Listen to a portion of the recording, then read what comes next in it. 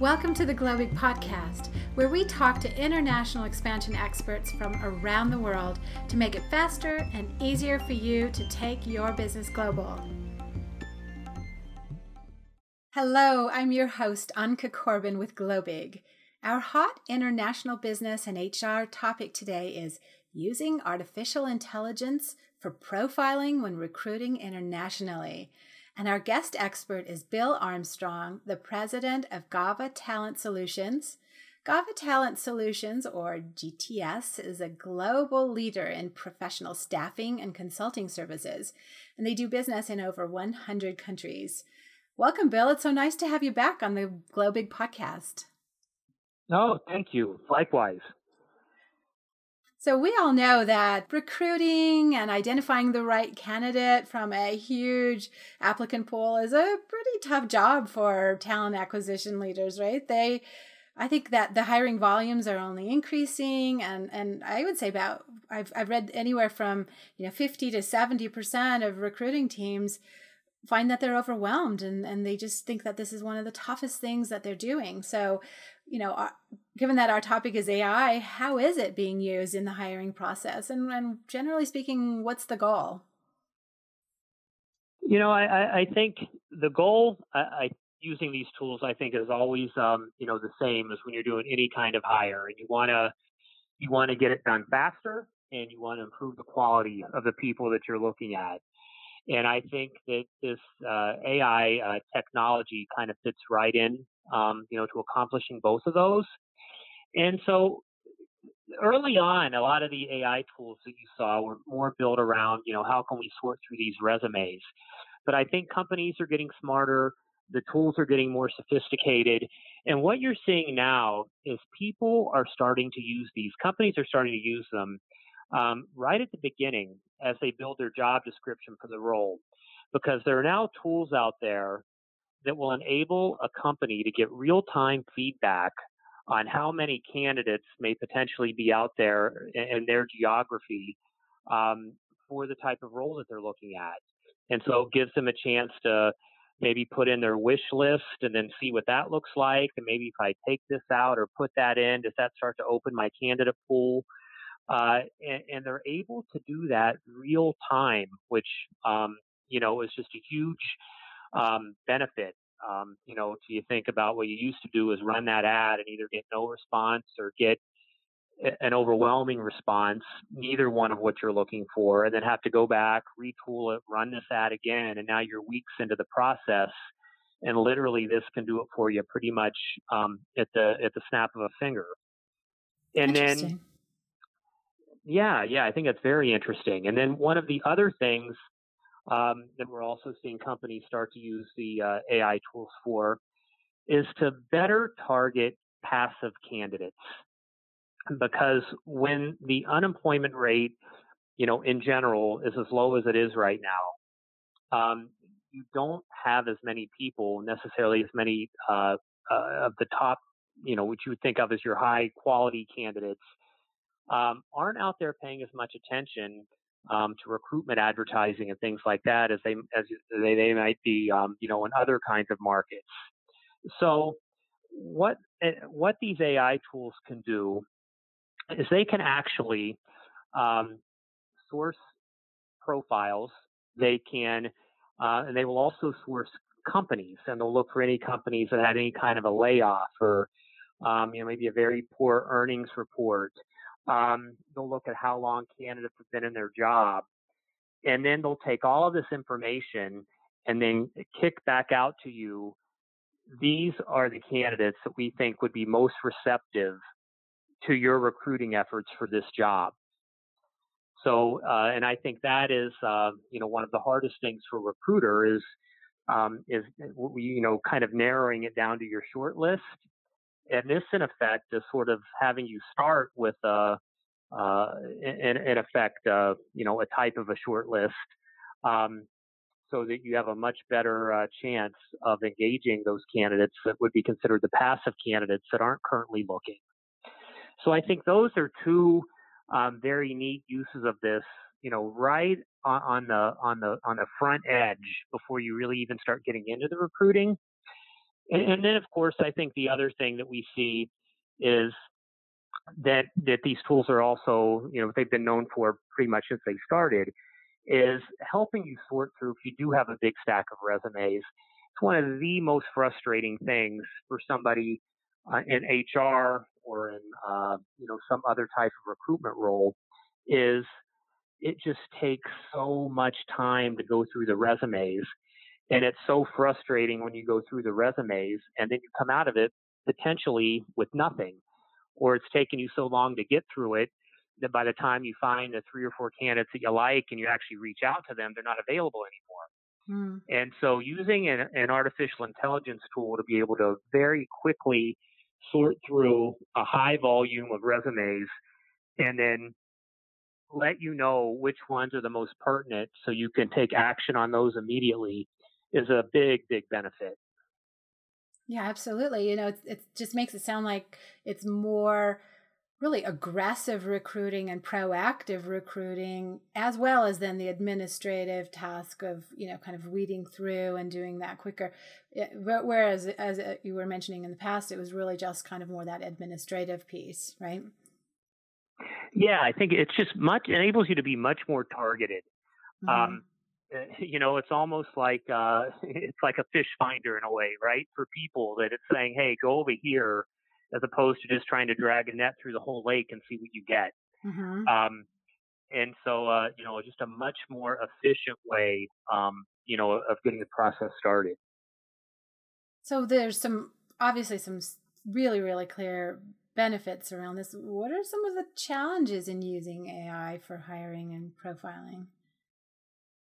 Yeah, I think some of the challenges are that these are very complex algorithms that are used in these AI tools, and to have those algorithms be really effective and have those tools be really effective, particularly if machine learning is involved, that it requires a lot of data.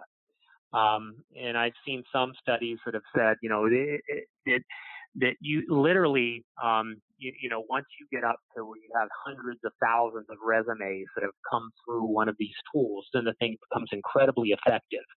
Mm. But that is a lot of data. Mm-hmm. And so the results are only going to be good. The information you get out, the age old thing, right? It's only as good as the information that's going in. So I think people have to understand that and be, very realistic about it. That about the data that they're using and how these tools are collecting the data. So it's really And then I early, think right? it is really early. It's really early. And then I think one of the what's seen I think is one of the benefits of AI that can also be a challenge is we start getting into the area of hiring biases. Right. And I think, of course, today, you want to prevent these biases as much as you can in hiring.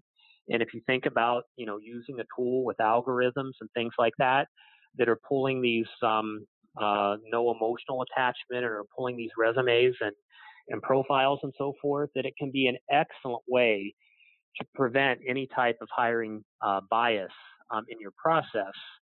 However, these machines can learn human biases. So you've got to be careful that you aren't feeding in information that's basically just confirming some bias that might already be built into the organization.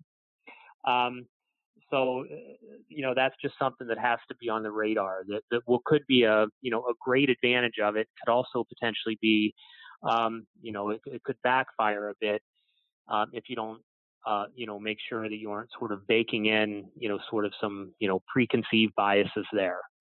But in general, like we talked about, the speed, the quality of the hire, and then I think if you were to talk about the, challenges from the, HR perspective, it's just, gee, I don't have time to do all of this. And then they would also, talking about the cost of a bad hire. Mm.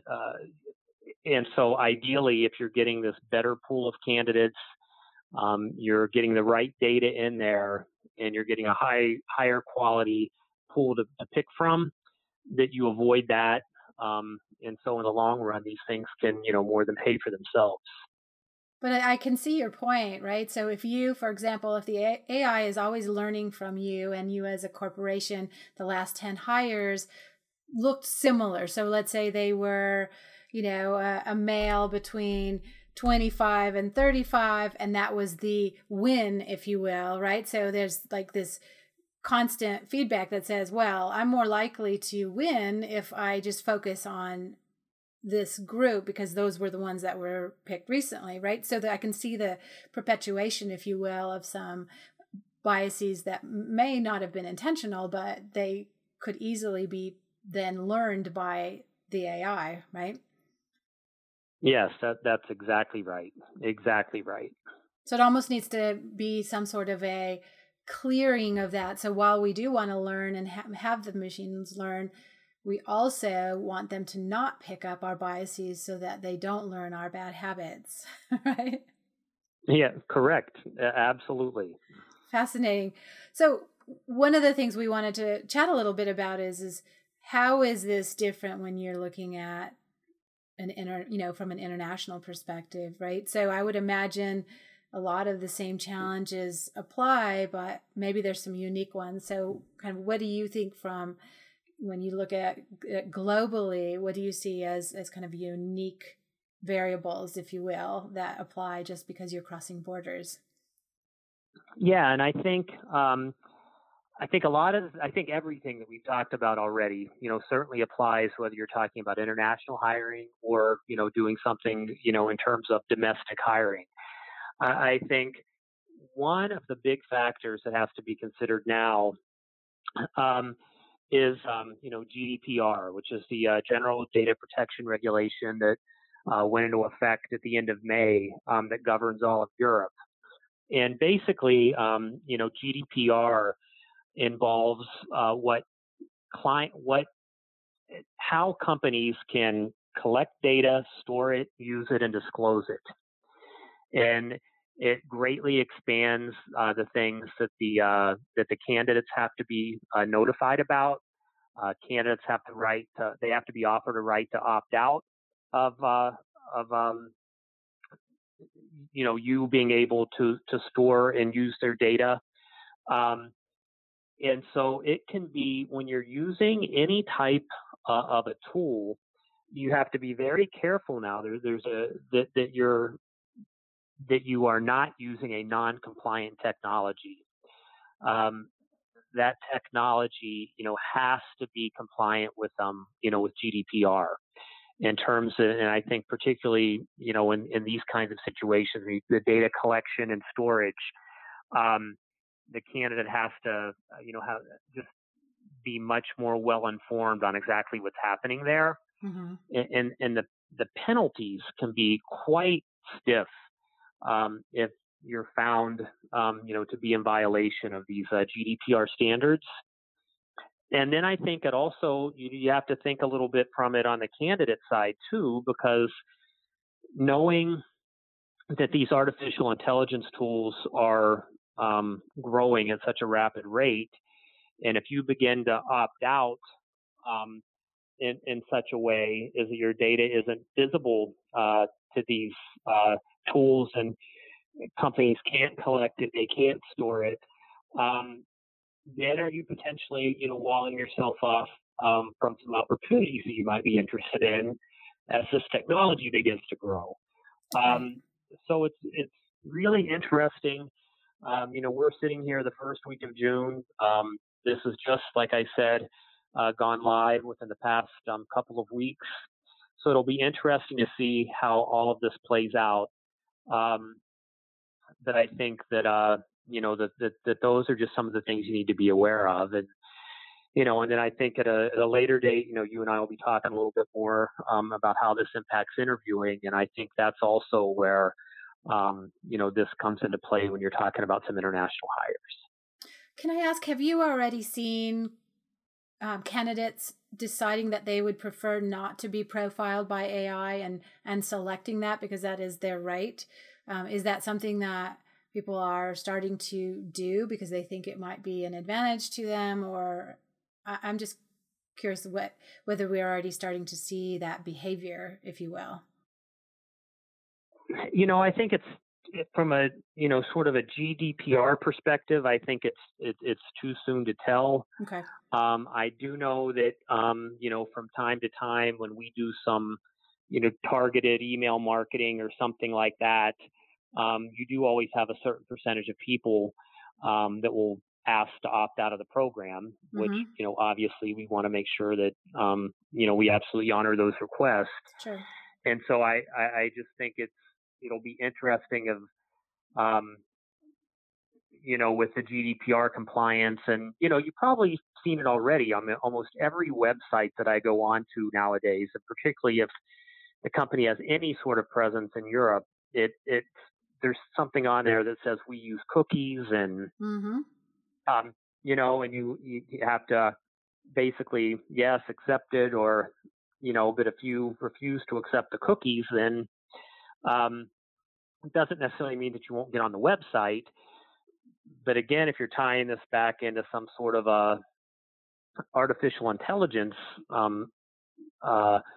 tool that might be, doing things with those, it's just, it's interesting how it will all play out. I agree.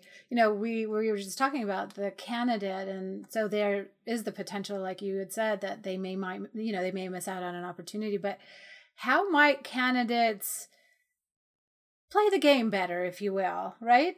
How do you make your resume stand out to AI? What are some of the key things that AI is going to be looking for? Is there a direct correlation between the keywords that are in a job description and the keywords that are in a resume? Can this be gamed? Can this be done better? Are there going to be people that just do well and then others that don't? I'm curious if you have any advice for those candidates out there that are going to be having AI, work through their resumes. Yeah, I think that it can definitely, there are definitely some things you can do to make your resume more attractive, in this world. And I think one of them, it goes back to, just what you were saying, is that,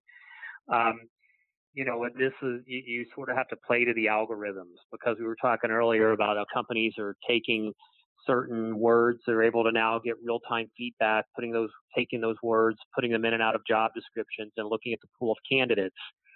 And really what that AI tool is doing is it's looking at resumes, profiles, all of these things that it can get the information on, to see if those things that you're looking for in the job description are prevalent, in the area that you're in.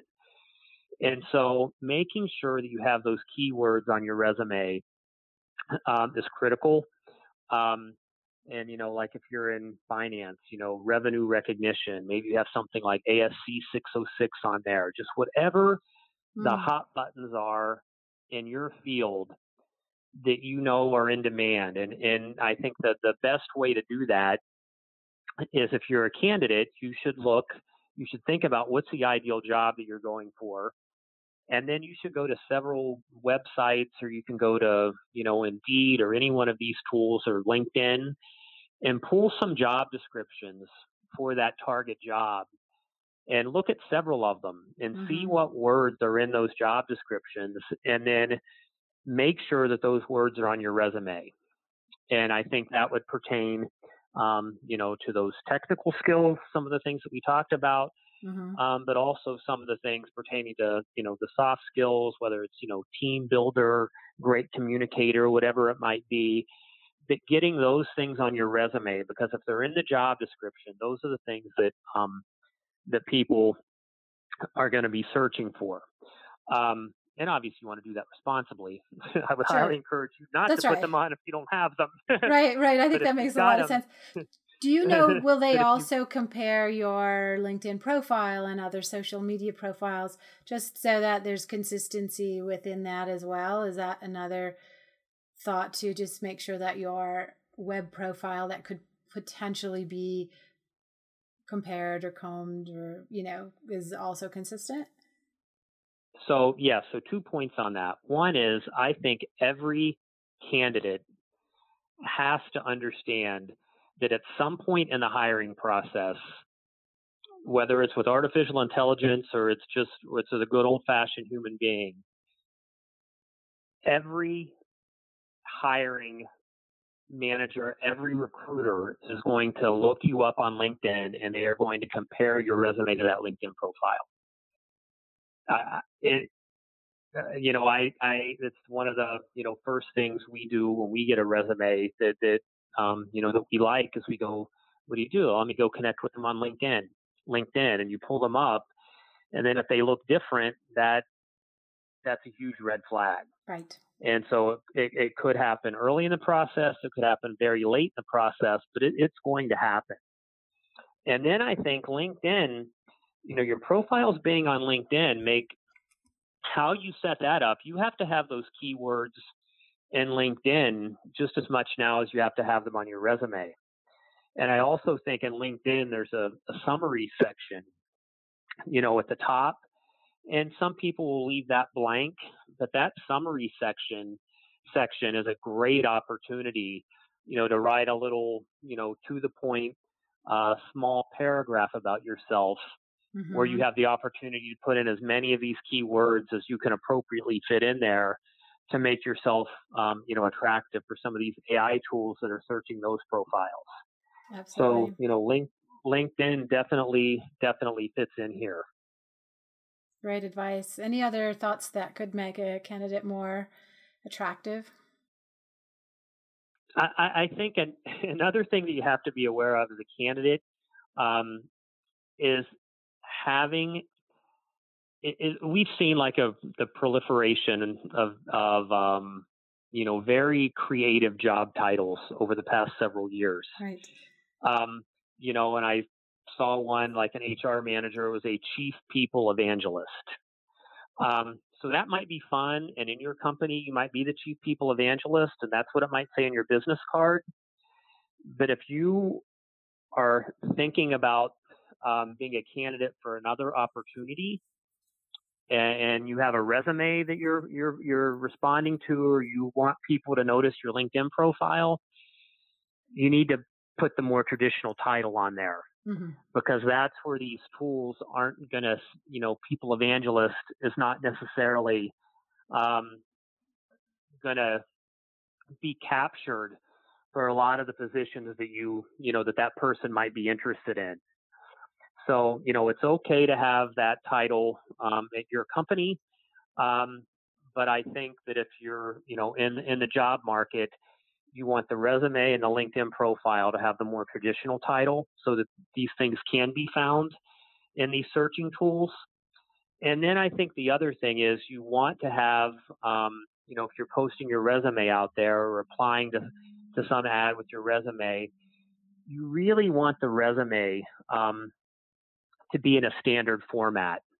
Because that's the other thing that will trip up some of these artificial intelligence tools sometimes, is if somebody gets very, very, creative with how they format the resume, and then things just simply aren't where the tool thinks they should be, then, you're not going to get captured.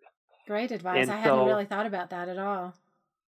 Or even if it was in something that wasn't legible, perhaps, right? So think in terms of file format as well. Exactly. And, we sort of come full circle on the resumes where, you're trying to think, particularly if you're maybe some sort of creative discipline, you really, want to make that resume be in a way that you can really stand out and differentiate yourself. And it might be in a very different format, different font, different layout, maybe different colored paper and all that sort of thing. And you've got to realize that today, nobody deals with paper resumes anymore. And these things that at one point may have gotten you noticed are probably now going to get you lost, right. get you left behind. And so, if you get to the point where you have an in-person interview and you want to bring something with you to hand a person that you think might make you stand out a little bit more, if you are in one of those creative type fields, that's great. But in terms of the resume that you're using to respond and your title and how you have LinkedIn set up, you can you can get the keywords in there. You can be creative in how you describe yourself, but the format and the titles and things like that really do need to be standardized. That's great advice. I hadn't thought of a couple of those. That's really interesting stuff. Any other thoughts around the AI for profiling when recruiting around the world? Want to make sure that we have a chance to get everything in. Yeah, the only other thing that I would add is that this is a wave that's coming. Mm-hmm. A study was done earlier this year by one of the, big four consulting firms, and basically 38% of the companies that they surveyed indicated they were currently using an AI tool. And within the next 12 months, 62% of the companies expected that they would be utilizing a tool. So